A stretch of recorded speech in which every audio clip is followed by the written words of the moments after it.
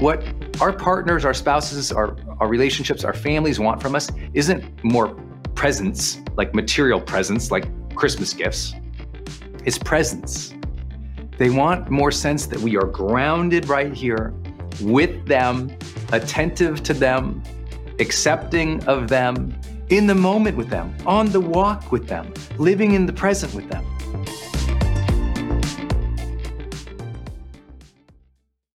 Hey, it's Brendan dropping in here on something special. I think the most important thing you can do in your life is to train yourself for real personal growth and success. What does that mean anyway? Well, you have to train your mindset and train your discipline so you can follow real habits of success, so that you can break through, so you can win the day more often, so you can crush through all those fears and actually unlock your real potential for abundance and happiness and power and joy. But how? Well, like all learning and all breakthroughs, you have to choose first to learn from the best, to invest in yourself, to do the work, to do the daily work. You have to train with the best, and that's why we created Growth Day's Mastery Program. Listen, we're going to train you to make self-improvement a real way of life, to unlock your positive attitude and attributes at a whole new level, to get you way more productive and influential, to show you the life and career strategies that make you unstoppable and really work. But how do we do that?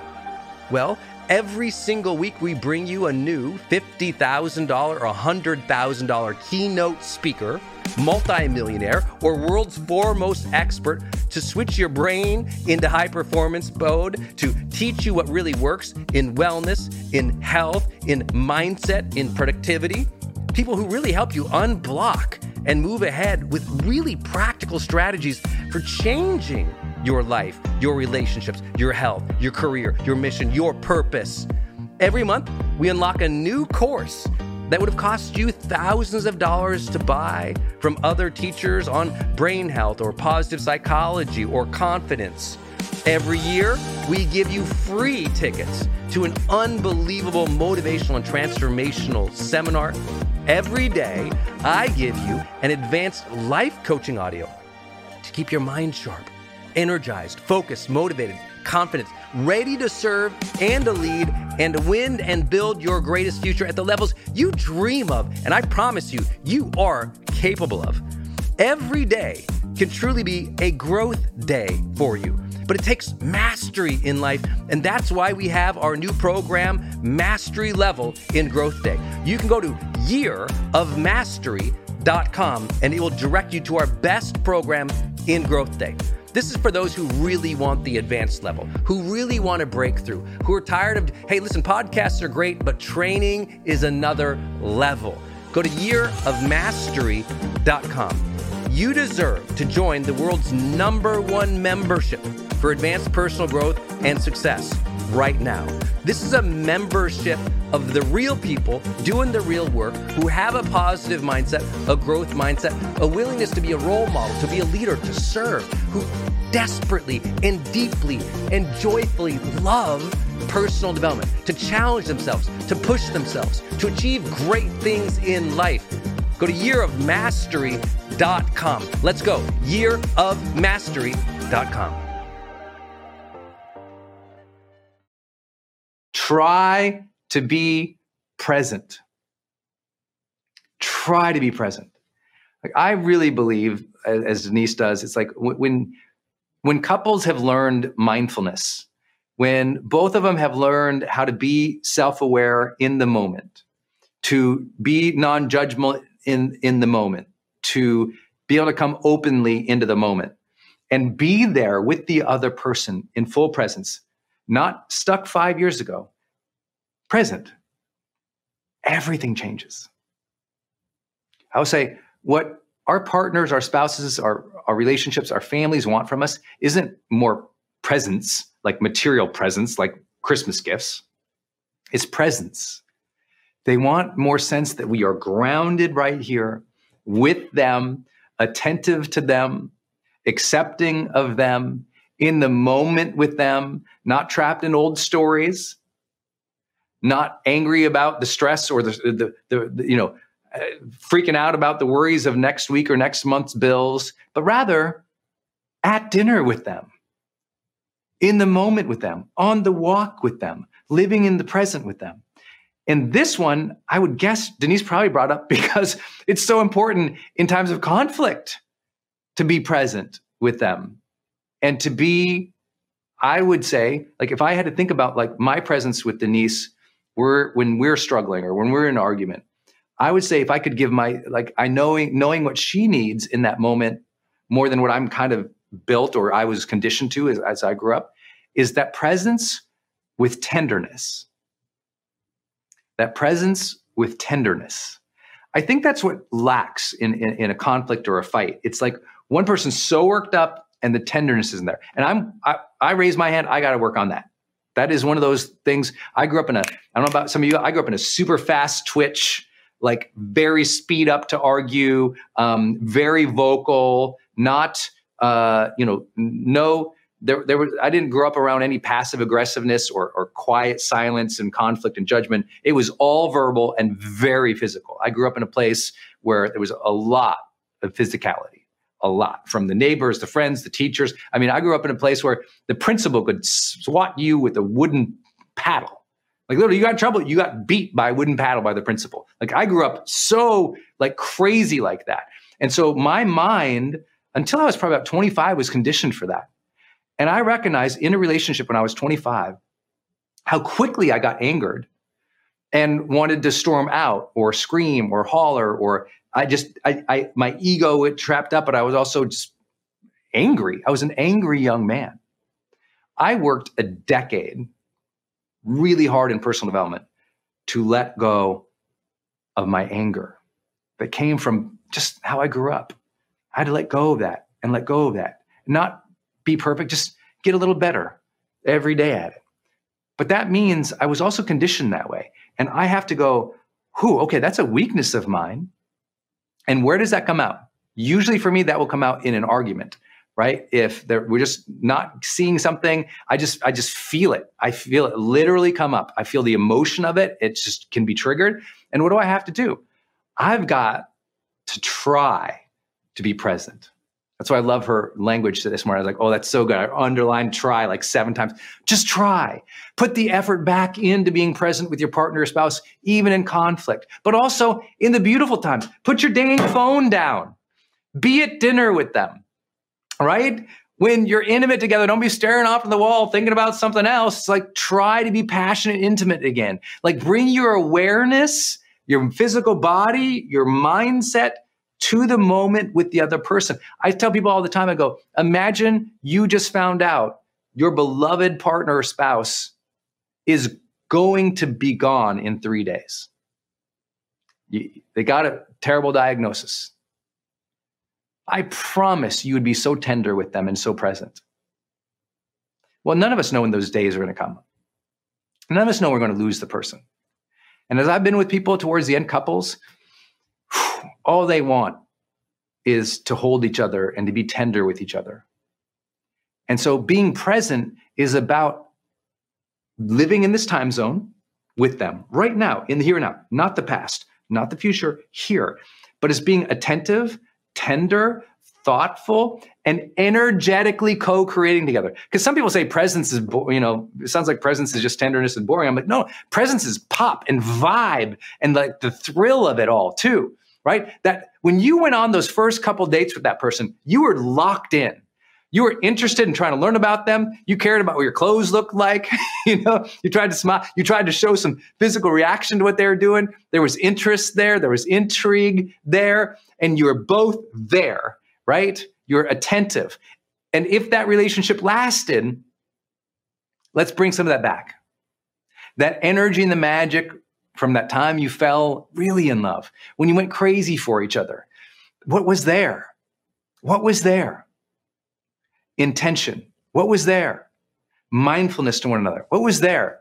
Acceptance. And also not just accepting them, but pulling them in with your presence. Like you were drawn in, right? You were drawn together, they say. What was that? That's that energy. That's that presence. That's bringing us together. We must rekindle that over and over and over in a relationship, it begins with both of us finding presence. Hey everybody, it's Brendan Burchard. Welcome to a special edition of Growth Day. I'm really excited to talk about this month's topic, which is how do you create remarkable and long-lasting friendships? And I'm talking about the kind of friendships that you love, the friendships that bring you alive, that bring you that connection, that help life feel more even meaningful, that help you progress and feel supported, help you be seen, help you feel a true connection with not just others, but with humanity, because the people around you are awesome. And when the people around you are awesome, you know you feel better about life.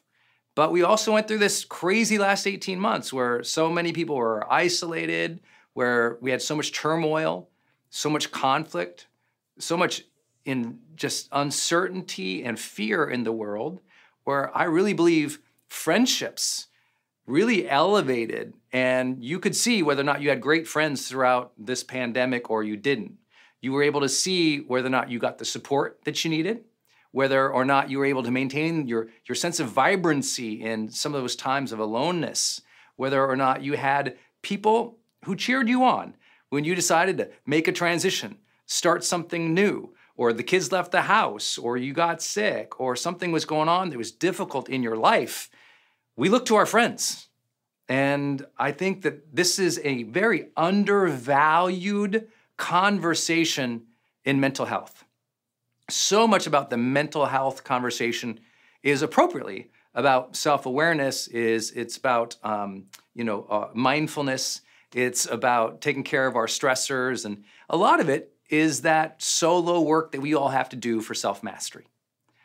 But I can tell you that, the great universities of the world, the psychology department is right near the sociology department because they go together. Like, we are social beings.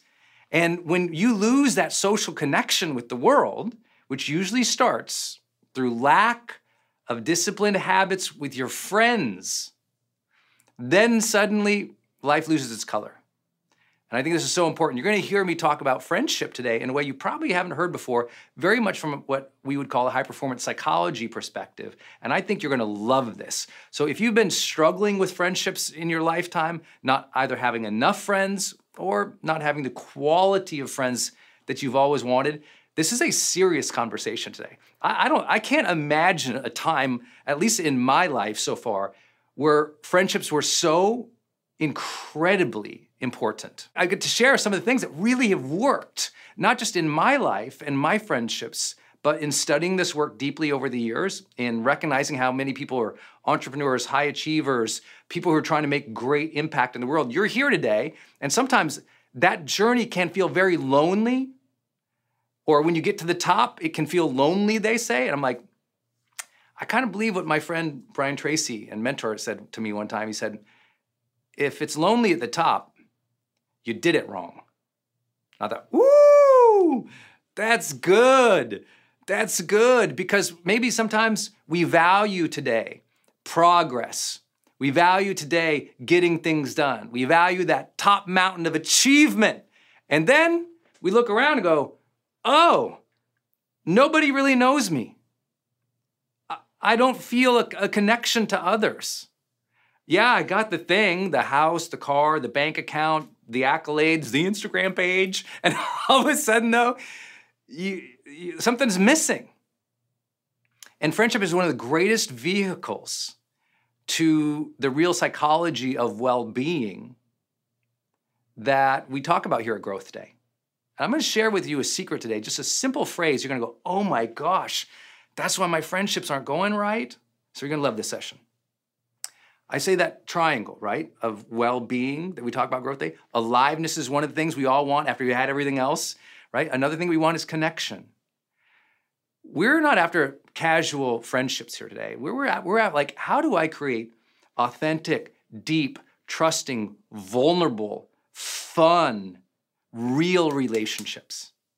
Because how many of you have ever had friendships that turned out to be fake?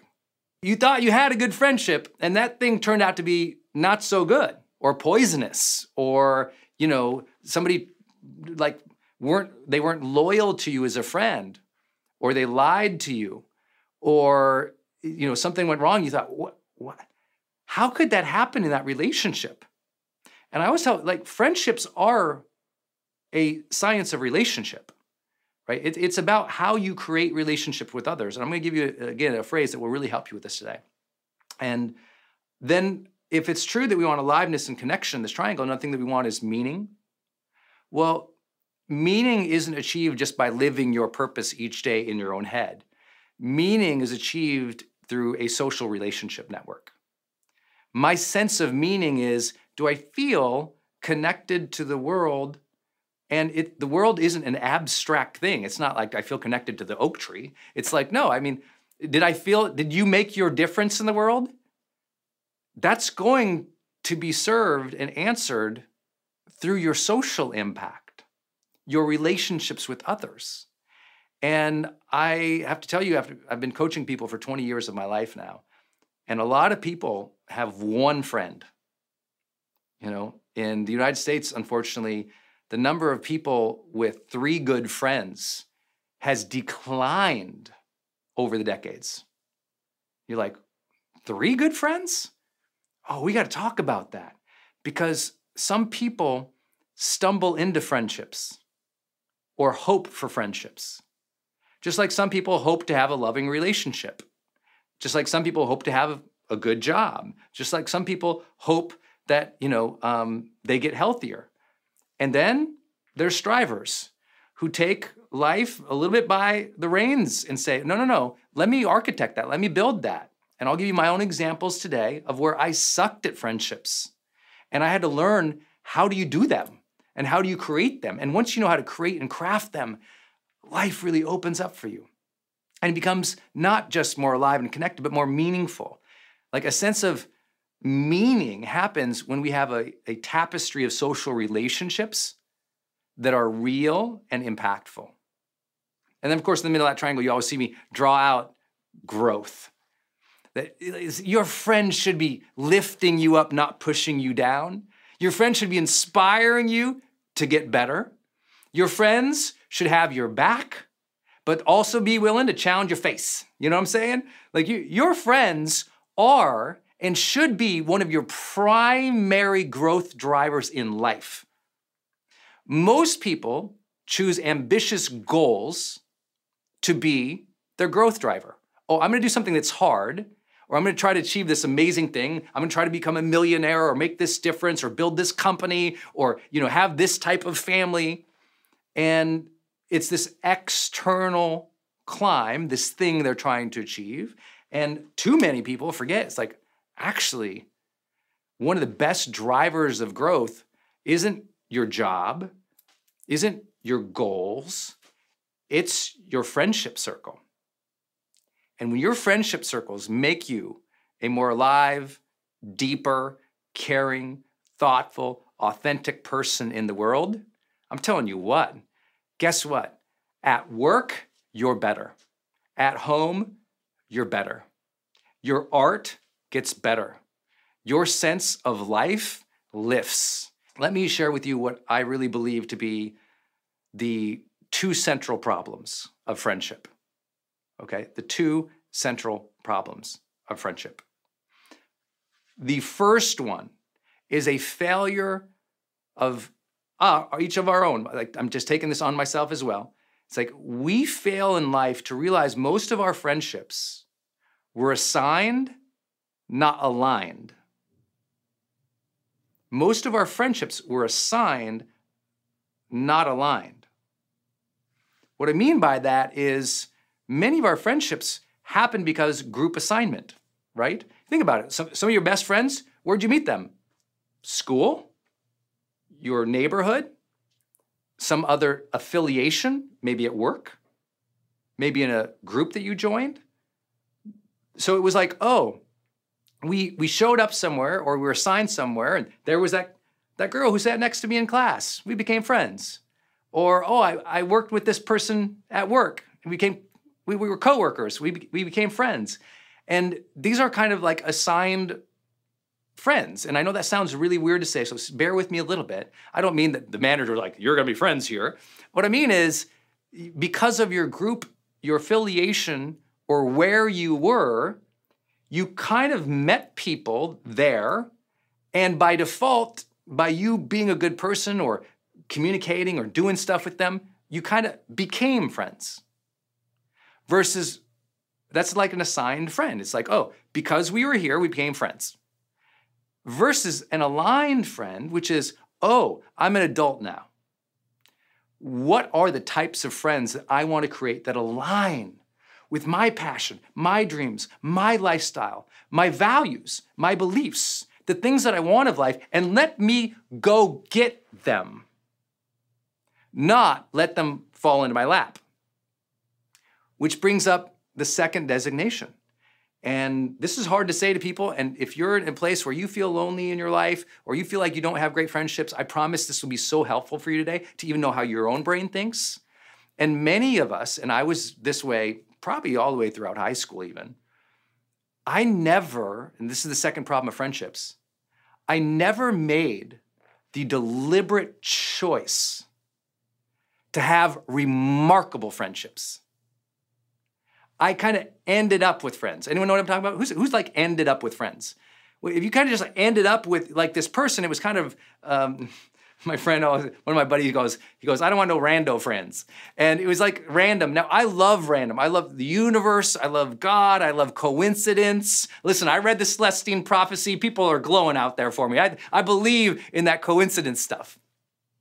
But I can also share with you, like, if you just allow randomness in your life all the time, you'll always feel a sense of mediocrity too. We have to stretch. We have to choose our life. And to choose our life, we have to be deliberate and go, what kind of life do I want? I would like you to learn to architect your ideal friendships.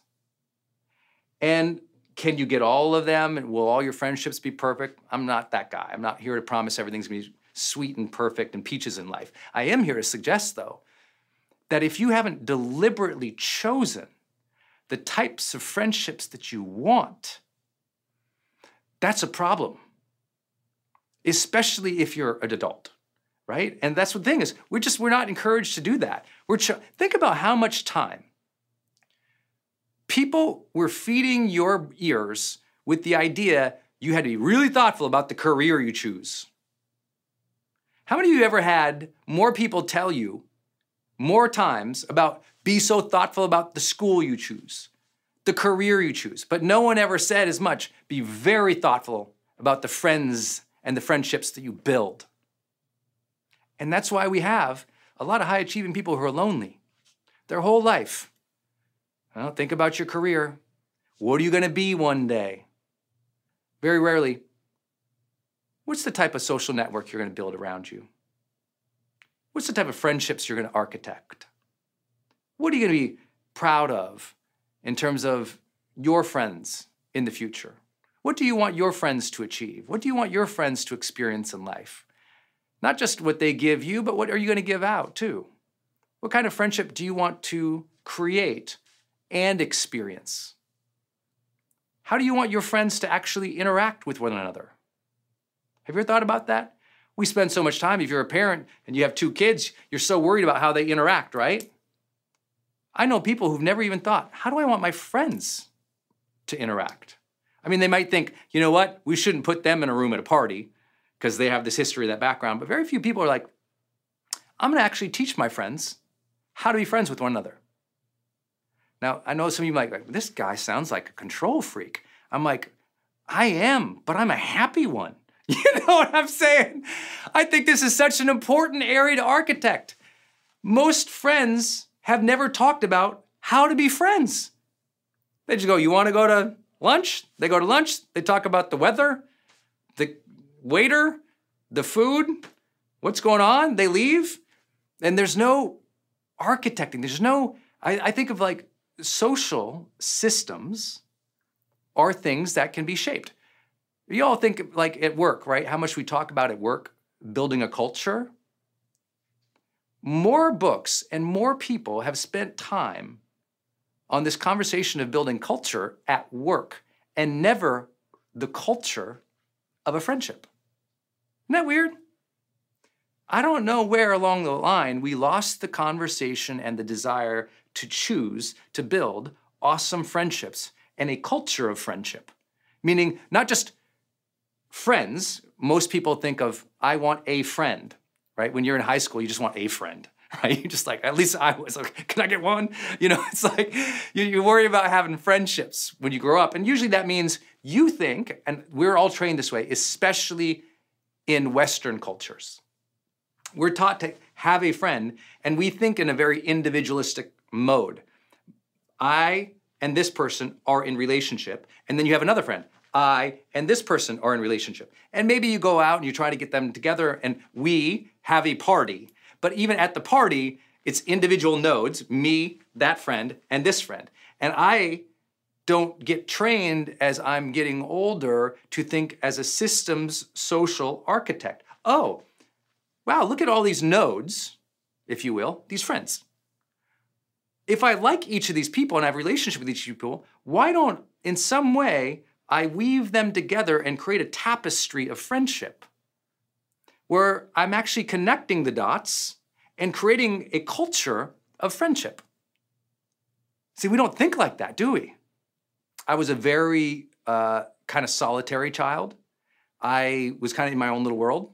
I don't know about you all, but I was definitely, I would be like an introverted kind of child. I kind of kept to myself. I like to play with my toys kind of by myself. In elementary school, from what I can remember, I was kind of solo, Brendan. I didn't see social systems, right? I was in a class with kids and a teacher, and I had a relationship with the teacher, and I had a relationship with this person or that person or not, but I couldn't see the class. I couldn't say, oh, like this group is kind of like this. Instead, it was just like, she likes me or she doesn't. Teachers like that. I didn't see the system. Today, I'd like you to try to see the system a little bit. See the system of the friendships you've built in your life. See the system at play at work. See the system of your culture or your nonprofit or your company. When you can start seeing a bigger picture and get out of your head a little bit, now something happens. There's connection, there's community. See, everyone says, I want community. I'm like, well, you can't be an individualistic person in the community forever. You have to elevate to seeing the system. If you'll never be a community member or an effective one or a helpful one if you can't get out of your head. Well, I'm saying that not as judgment to you. That was me. So there's no judgment here. If you don't have friends, I'm telling you my story too. I was a solo person. I was in my own head. I couldn't see the class. I couldn't see the system. And so I felt apart. And because I felt apart and I couldn't see what was happening and I didn't know how to engage, I was lonely. And then when I finally made a connection with a friend, that friend became my life. Later on, that perpetuated into, some of you guys know my story of my first breakup with my high school sweetheart. I was destroyed because that was my one person, right? That was my one node in the world. And then when that relationship fell apart, I fell apart and became depressed and suicidal. And so how we relate with one or multiple people can completely shape our mental health. I know you already know that. And so I had to learn, wow, one, I don't want to ever be dependent on one friend. I want to build a support system. You ever heard that language before? No one says, go build a supporter. I want you to listen to the language of successful people. When successful people are speaking, they never tell you, go build a supporter. They say, go build what? A support system, a support network.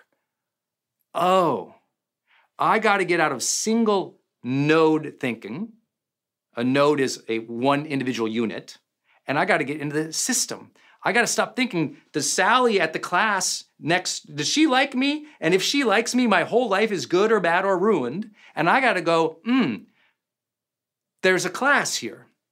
There's an energy, a vibe, a spirit. There's rules and norms. There's a culture here that is happening. How do I want to participate in this? And how do I want this culture to happen too in ways that I can affect? What do they want? And we all have to start thinking about that more in a society in which we're supposedly connected, but we've actually become individual nodes in the network. Hey gang, it's Brendan. I'm going to change gears real quick and talk about another show here on the Growth Day Podcast Network. Lori Harder. Her show is called Earn Your Happy. This is a monster podcast if you've never heard of it before.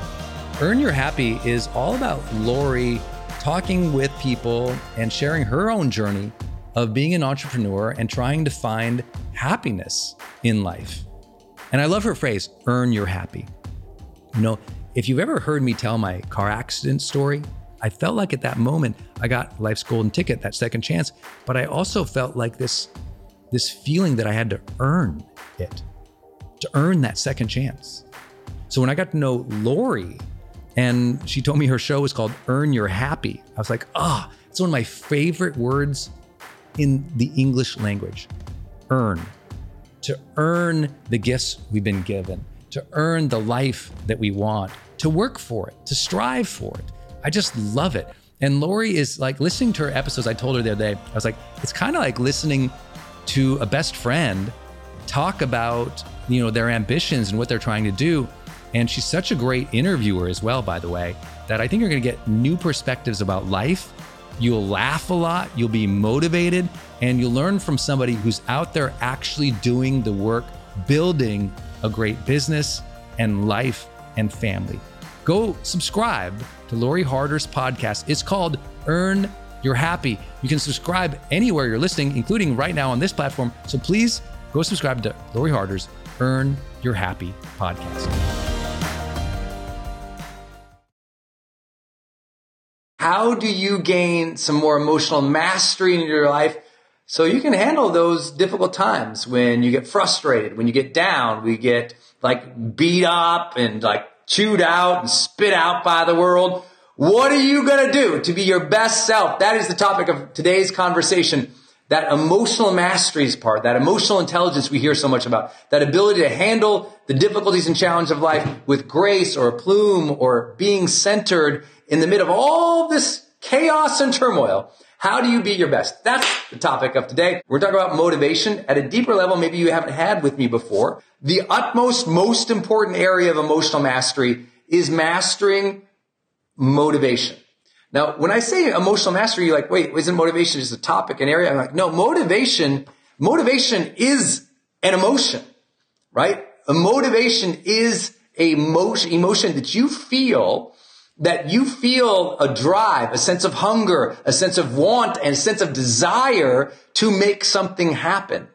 I believe motivation is one of the most important things we have to master in our total emotional sort of toolkit, right? Because if you can emotionally feel motivated every day, almost everything else can fall in line, right? If you're emotionally motivated to be a better mom, be a better caregiver, be a better parent, be a better lover, be a better entrepreneur, be a better business person, be a better contributor to the greater world, when there's a motivation pulling you forward out of bed each day, into the office, into real life to be your best, then everything changes. When you lose motivation, you and I both know the loss of motivation is the first gate to suffering. You lose motivation. Now you don't feel like doing anything. You don't feel like doing anything, you don't work out. You don't feel like working out, you don't feel like doing anything. You don't feel like doing anything, you don't want to do your goals. Don't feel like doing your goals, feel unfulfilled. Feel unfulfilled, feel unsatisfied. Feel unsatisfied, feel like life is meaningless. It is a slippery slope when you lose motivation. But the issue is no one has motivation 24/7 all the time. Motivation is an emotion you learn to cultivate by using your mind, your body, your greater consciousness to ensure that you feel that pull of purpose, that you feel that energy inside that says, I want to create. I want to contribute. I want to be my best self. I want to connect with people. And so motivation is something we're going to have to generate on a consistent basis. You have to learn to bring the joy, because the power plant doesn't have energy. It generates energy. Motivation is something the motivation guy. I have the best-selling book of the entire century with motivation in the title. It's called The Motivation Manifesto, if you haven't read it. And the Motivation Manifesto is like, if anything is imbued in that book, it is like this ferocity and this fierceness and this attention to living our best lives, but it has to be like generated. Because even though I'm the motivation guy, there's plenty of days I wake up and I'm like, blah. I don't feel like it. There's plenty of days, there's plenty of moments where, just like you, I'm just like, I'd rather be lazy and do nothing right now. And that's okay. That's part of homeostasis. That's part of our human body, to want to power down, to relax, to chill out. But too much of that can lead to an unfulfilling life. So we must learn to generate the emotions of drive, desire, go-gettedness, whatever you want to call motivation. And so it's something that we have to learn to stoke. Motivation is an emotion we feel by either luck or by purposeful, conscious design. I just choose to design it into my day every single day. Motivation is driven by certain things. You have a spark, you have something that sustains it, and you have something that grows it. Okay? The spark of motivation, which is how I anchor into being motivated each day, is ambition. All motivation begins with the desire or hunger and ambition for more, whether that's more depth or more connection or more contribution or more abundance or more wealth or more love. Like, we just want more of something. And that says, I want to go get that. Like, we see a fancier car, it's better than our car, I want to go get that. We see like a deeper love of relationship between two people, I say, I want that in my own life. Sometimes it's a visual cue. Something we see makes us want something, right? Not too far from here, there's a beach that I strolled on vacation, I don't know, a couple of years ago. And I said, I'm going to live here. And it was a motivation. It was a cue. I saw something, desired it, wanted it, went after it. Like, so sometimes it's a visual, it's a cue out in the world that says, I want more of that thing. And ambition can be visually cued. For some people, if you just wake up, I mean, think about it. You wake up, you grab your phone, you're like, you know, and all of a sudden you don't have any motivation. Instead, you look through all this stuff and all it did is make you feel like you're not enough, or it distracted you, or it upset you, or it created, anger or anxiousness. You got to be careful how you're using cues to start your day. I use cues to start my day motivated. And those cues to start my day motivated are things like, I literally wake up and I'll wake up and I'll think of things that I'm grateful for and that I want to give in life. I'll wake up and I'll think about someone I want to do something nice for or surprise today. I'll think of something I can be excited about today. I'll, as soon as possible in the morning, revisit my ambitions list, my goals list. I'll look at them. I'll not wander through the day looking at social media and then, I guess it's time to work and look at my goals. It's like my goals, in the first few minutes of the day, I'm revisiting them. And what I'm doing is when I'm looking at my goals or my agenda or my schedule, I'm looking at it and I'm thinking, okay, why do I want this? What would life be like this? How could I go get it? What should I do today to make that happen? And that motivates me. That's my list of goals, my list of ambitions, the things that can excite me. In other words, it's very intrinsic goals. It's intrinsic rewards that I'm after. I'm like, if I go do that, I will feel better. If I could have this, I'd be happier, right? It's not that I can't be happy with now, but I want to pull. Like, if I can have that future pull, that's going to motivate me to go do stuff, right? I have to literally generate that in my mind. And so when I have that connection in the morning, then my takeaway for you is connect with your ambitions every morning, very first thing in the morning. Somehow part of your morning routine, connect with your ambitions. Look at them. Why do you want them? What would you get from that? How would you feel from that? What would that generate? Why would life be more meaningful? Really connect with that ambition every single morning, and you'll start to notice you feel better. You also know this reality, that motivation wanes with attention. Meaning, if we don't give our ambitions, our goals, a lot of attention, the motivation just goes away.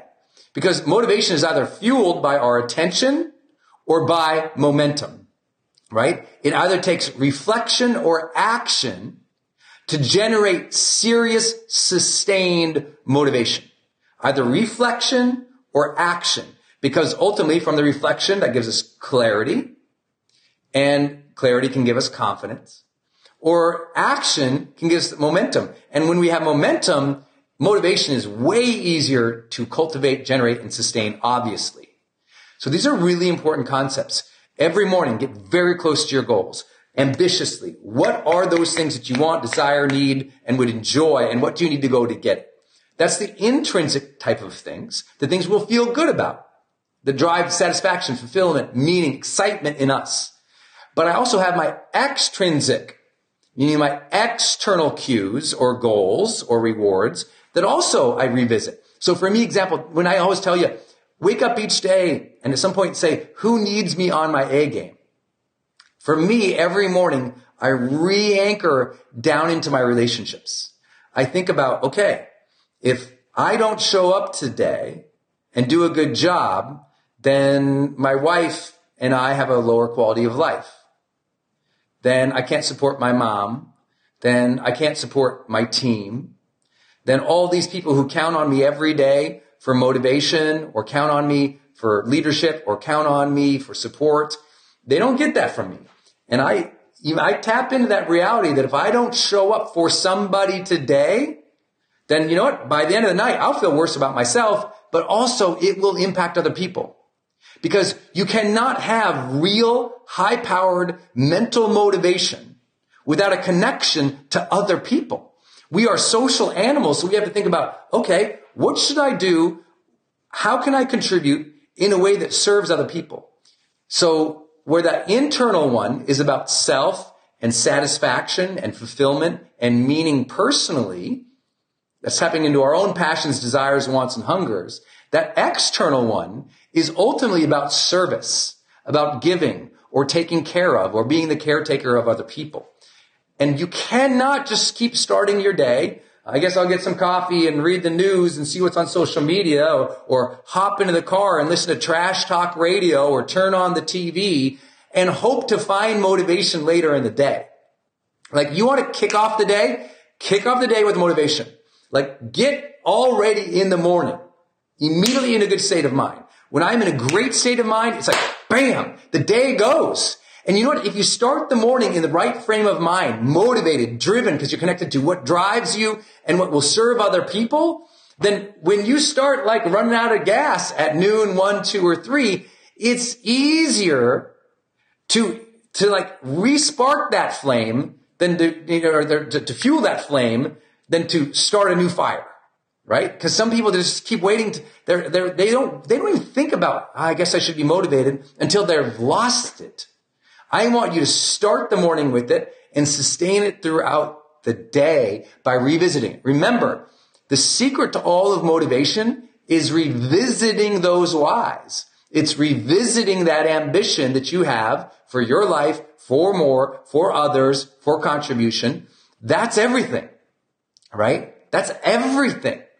And if you get away from that too many days, too many weeks, too many months, I'm just here to tell you, you're really going to struggle. So I hope that helps. Every morning, everybody, every single morning, I really want you to connect with that. Okay, what am I motivated? What am I driven by? And that's going to really, I can't explain how much that's going to help you. You will feel it and you will know it if you will do it every morning. Okay? Motivation starts in the morning, but it's also sustained by that morning frame of mind. So that's really key. That's the first idea behind motivation. Connect with your ambitions first thing every single day. Give attention to that every single day. Here's something I don't often talk about, but it's important for me because it's very easy for me to be really effective in the mornings. And then that afternoon, 2, 3 o'clock, and I can just be like, man, I want to go outside, take a walk, come back, turn on some Netflix, eat some carbs. That can be my afternoon if I'm not careful. So here's what I do. I have a checkpoint in the mid-afternoon to recognize, reward, appreciate anything that I have done today. Anything that I have done today. And that midpoint checkpoint for me on my phone, I just have an alarm. Mine tends to go off around 2:30 or 3 o'clock in the afternoon. It just flashes to me and it says, what's been great today? What's been great today? And so that will cue me. All right, it's time to visit. What's been great today? So I'll just think about something I've done. It could be like, I answered 10 emails today that I've been avoiding. Good job. It can be as simple as I made that one call. I said I was going to call, did it. I shot that content, created that thing, whatever.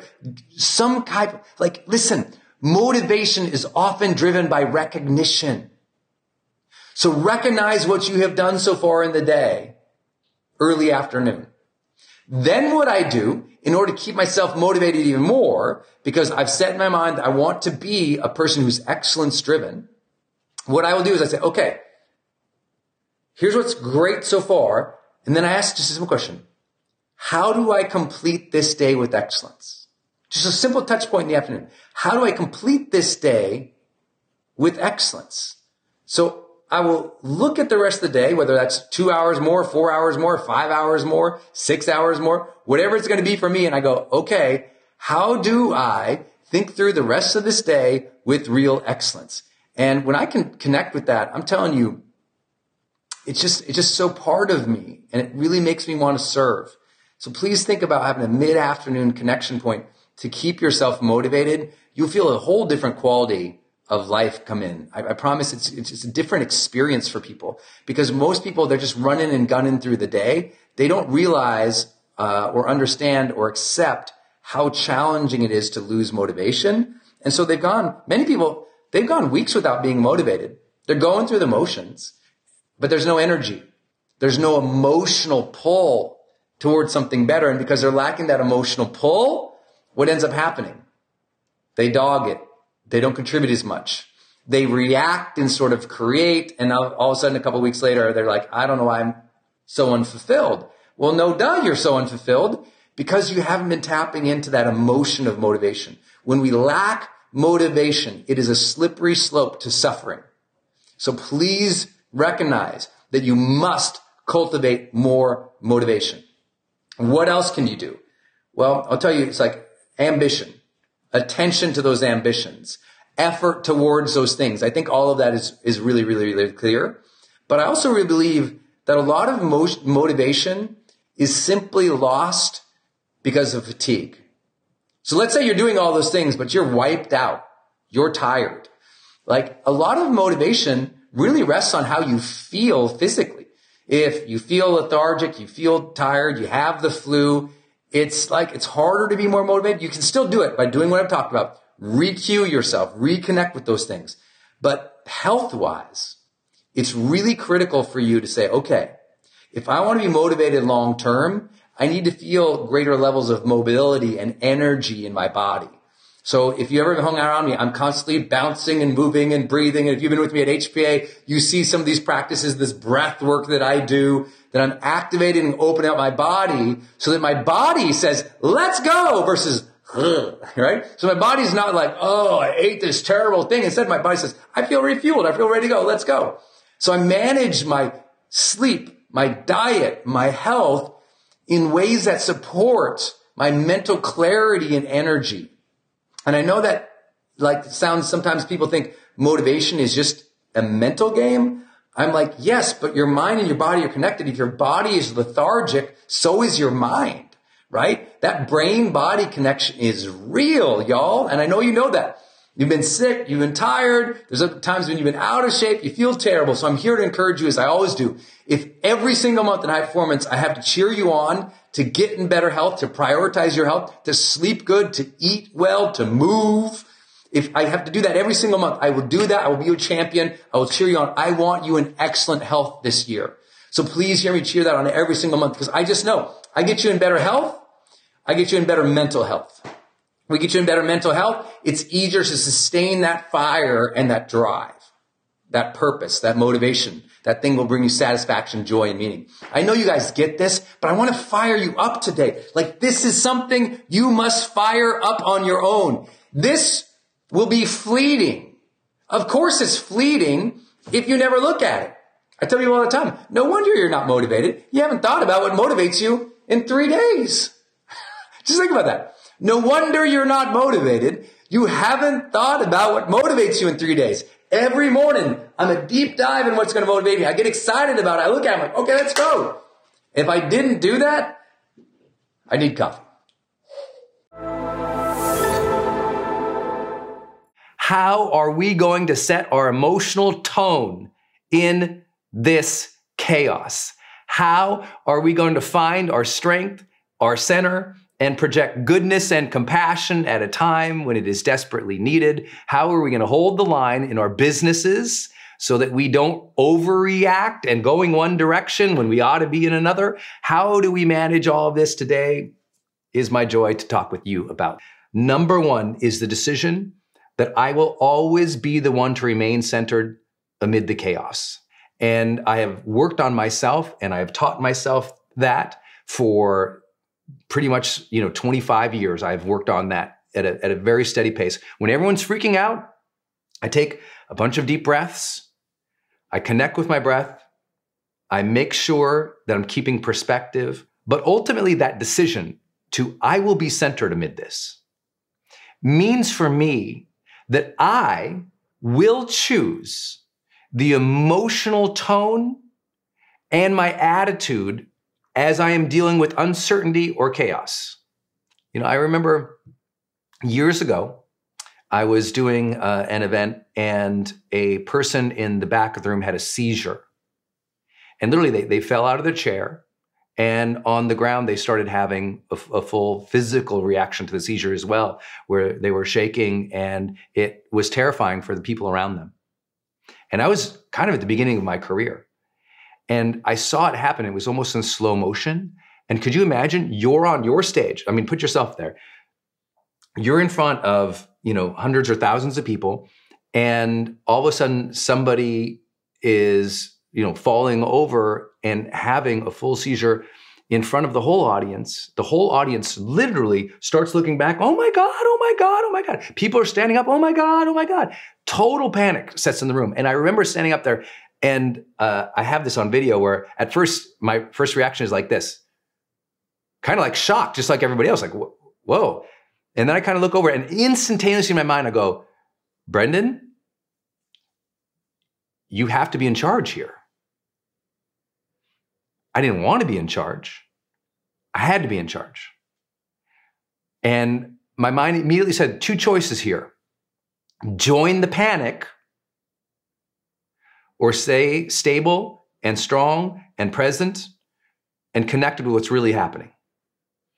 And so that decision, I'm going to stay centered amid this, made me immediately also decide I need to center the audience. So I asked the entire audience, I just announced, I said, everyone sit down. And everyone just kind of looks, I said, sit down. And everybody, they sit down. And I said, please sit down because your panic and your chaos right now is not serving the energy of this person who needs healing. Sit down, be quiet. Everyone, please close your eyes so my team can address this situation. Please close your eyes and let's put some positive energy and prayer in the room for this person who needs our attention right now. They don't need negativity and fear in the room. Let's put some love and prayer. Let's send some energy. So please close your eyes, take a few deep breaths, and remember, you can choose to contribute good energy to the situation. And so I had everyone close and their eyes, take a few deep breaths, and meditate or send prayer back to this person as my team was clearing that row and getting to this person so that when the paramedics would arrive, that person could be removed. Now, here's the deal. I knew I had like 20 minutes at least before we could get a paramedic probably at that spot in the seminar. And I thought, how am I going to buy 20 minutes? People are going to start freaking out.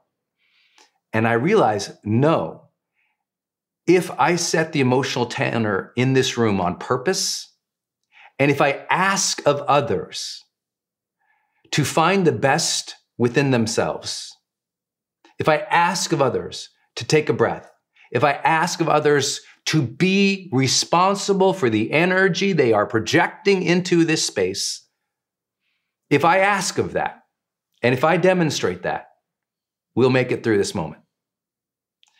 And that might not seem like a big deal, but I really believe the energy in that room either was serving this man as he was having a seizure or was making it worse. You know, imagine here he is having this unbelievable, stressful, life-threatening situation. And if all around him, everybody is screaming in chaos, the body feels that, you know? The body and the mind feels the energy of what is around it. And so if that is true, let us all be responsible for the energy we are projecting right now. I've seen friends hop online and something's happening, and what are they doing? They're contributing to the chaos. They're posting snarky comments. There's sarcasm, blame, vitriol, anger. And I'm not here to say that we can't use our social mediums to contribute to an argument or to make a case, but every word has a tone to it. And the tone that we are setting in reply to chaos either furthers the chaos or it levels it. And the more of us who choose to be even, tempered, thoughtful, caring, compassionate, you know, the values that we would all hope to have as a global citizenry, the more that we will judiciously take action in a thoughtful way. That's the hope. And whether you believe that or not, I hope that you'll hear this first practice. Your family needs to see you centered, calm, strong, and assured in chaos. Otherwise, we are passing down panic to another generation. It's sad, in my view, that we have a world that is so connected, so potentially capable, so well informed, and yet we still have people who overreact. Now, I'm not saying that overreaction isn't something you would anticipate, but there's a difference between overreaction as in taking action to overprotect, like doing something useful to shore up things, versus an emotional overreaction of fear. You can deal with really difficult situations without the negative range of blame, vitriol, hate, and anger. Now, I know I'm preaching to the choir, but I'm just here today to touch base with you. You can set that emotional tenor. Let's all do a better job at that. Let me give you a couple examples of how I'm doing it right now. To stay centered amid chaos, you also have to stay a little distanced from chaos, even as it is happening. I'll give you an example of how I'm doing it. And many of you guys know I have 4 major companies that I'm either, the principal in or one of the principal investors in. And for me, like lots of different teams around the world, and obviously you've seen here, we have a global community. Well, for me, because I'm constantly being hit up on this phone by people from literally around the world, and people count on me to advise their companies. So what do? I don't engage the chaos all day. Instead, I work my plan. And many of you already know how I do that with my morning routines. My morning routine doesn't change. Still stays steady. Wake up, center my mind, plan my day, open up my body. But I also do simple things right now. Right now, listen, I'm not checking in my phone every 10 minutes because, right, guess what you want to do in chaos? Refresh. But every time you hit refresh and every time you scroll, don't forget it takes emotional and mental energy. And if refresh, chaos, bad news, oh my God. Just think about that for a minute. You're hitting the oh my God button all day when you're refreshing in chaotic news times. And that is creating the panic and the stress inside that is freaking you out. So as an example of simple things that I do, I only check in on the news twice a day. I would say news at noon, right? I'm going to get through my morning. I'm going to make the magic happen. I'm going to move my projects forward in the mornings. If it's news that I need to know about that affects me dramatically and locally, trust me, I'll hear about it. My friends or my wife or somebody will let me know via text. but I don't check in on the news because nothing's going to change for me in dealing with the news until around noon. And I know people say, well, what if this is canceled or that's canceled? You'll hear it from your family. You'll get the news, but I don't check into the major media. I don't check into social media multiple times a day. I don't check into, and I'm talking about what people are doing right now. They're hitting refresh by the minute, by the 5 minutes, by the 10. How many of you are guilty about this? How many of you have been addicted to refreshing in the last 72 hours? Right? It's easy to do that when there's chaos, but that's also the most important time not to do that for your own psyche. Right? That's the most important time to separate yourself from chaos versus what do? Reconnect to it every 30 seconds?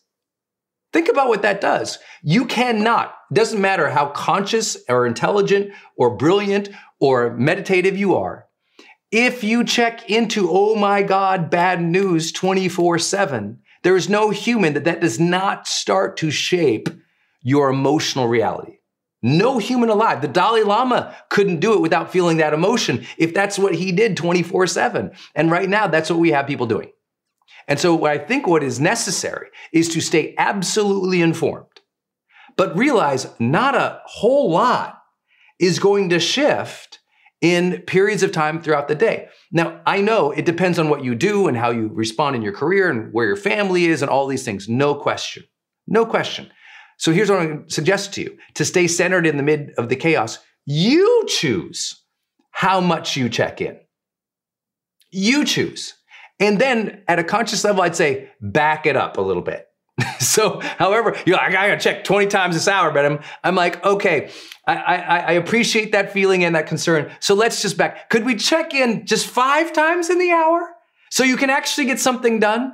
So please don't think I'm saying don't be involved or don't be informed. I'm saying don't let the chaos eat you alive, because listen to this statement. Chaos inside grows as checking in on the outside grows, right? The more everyone's freaking out and the more you listen to all of it, the more it infects you, because there is also another contagion going on right now. And if you've studied neuroscience with me for a while, or you've been with me in this community for a while, you know how much we talk about emotional contagion.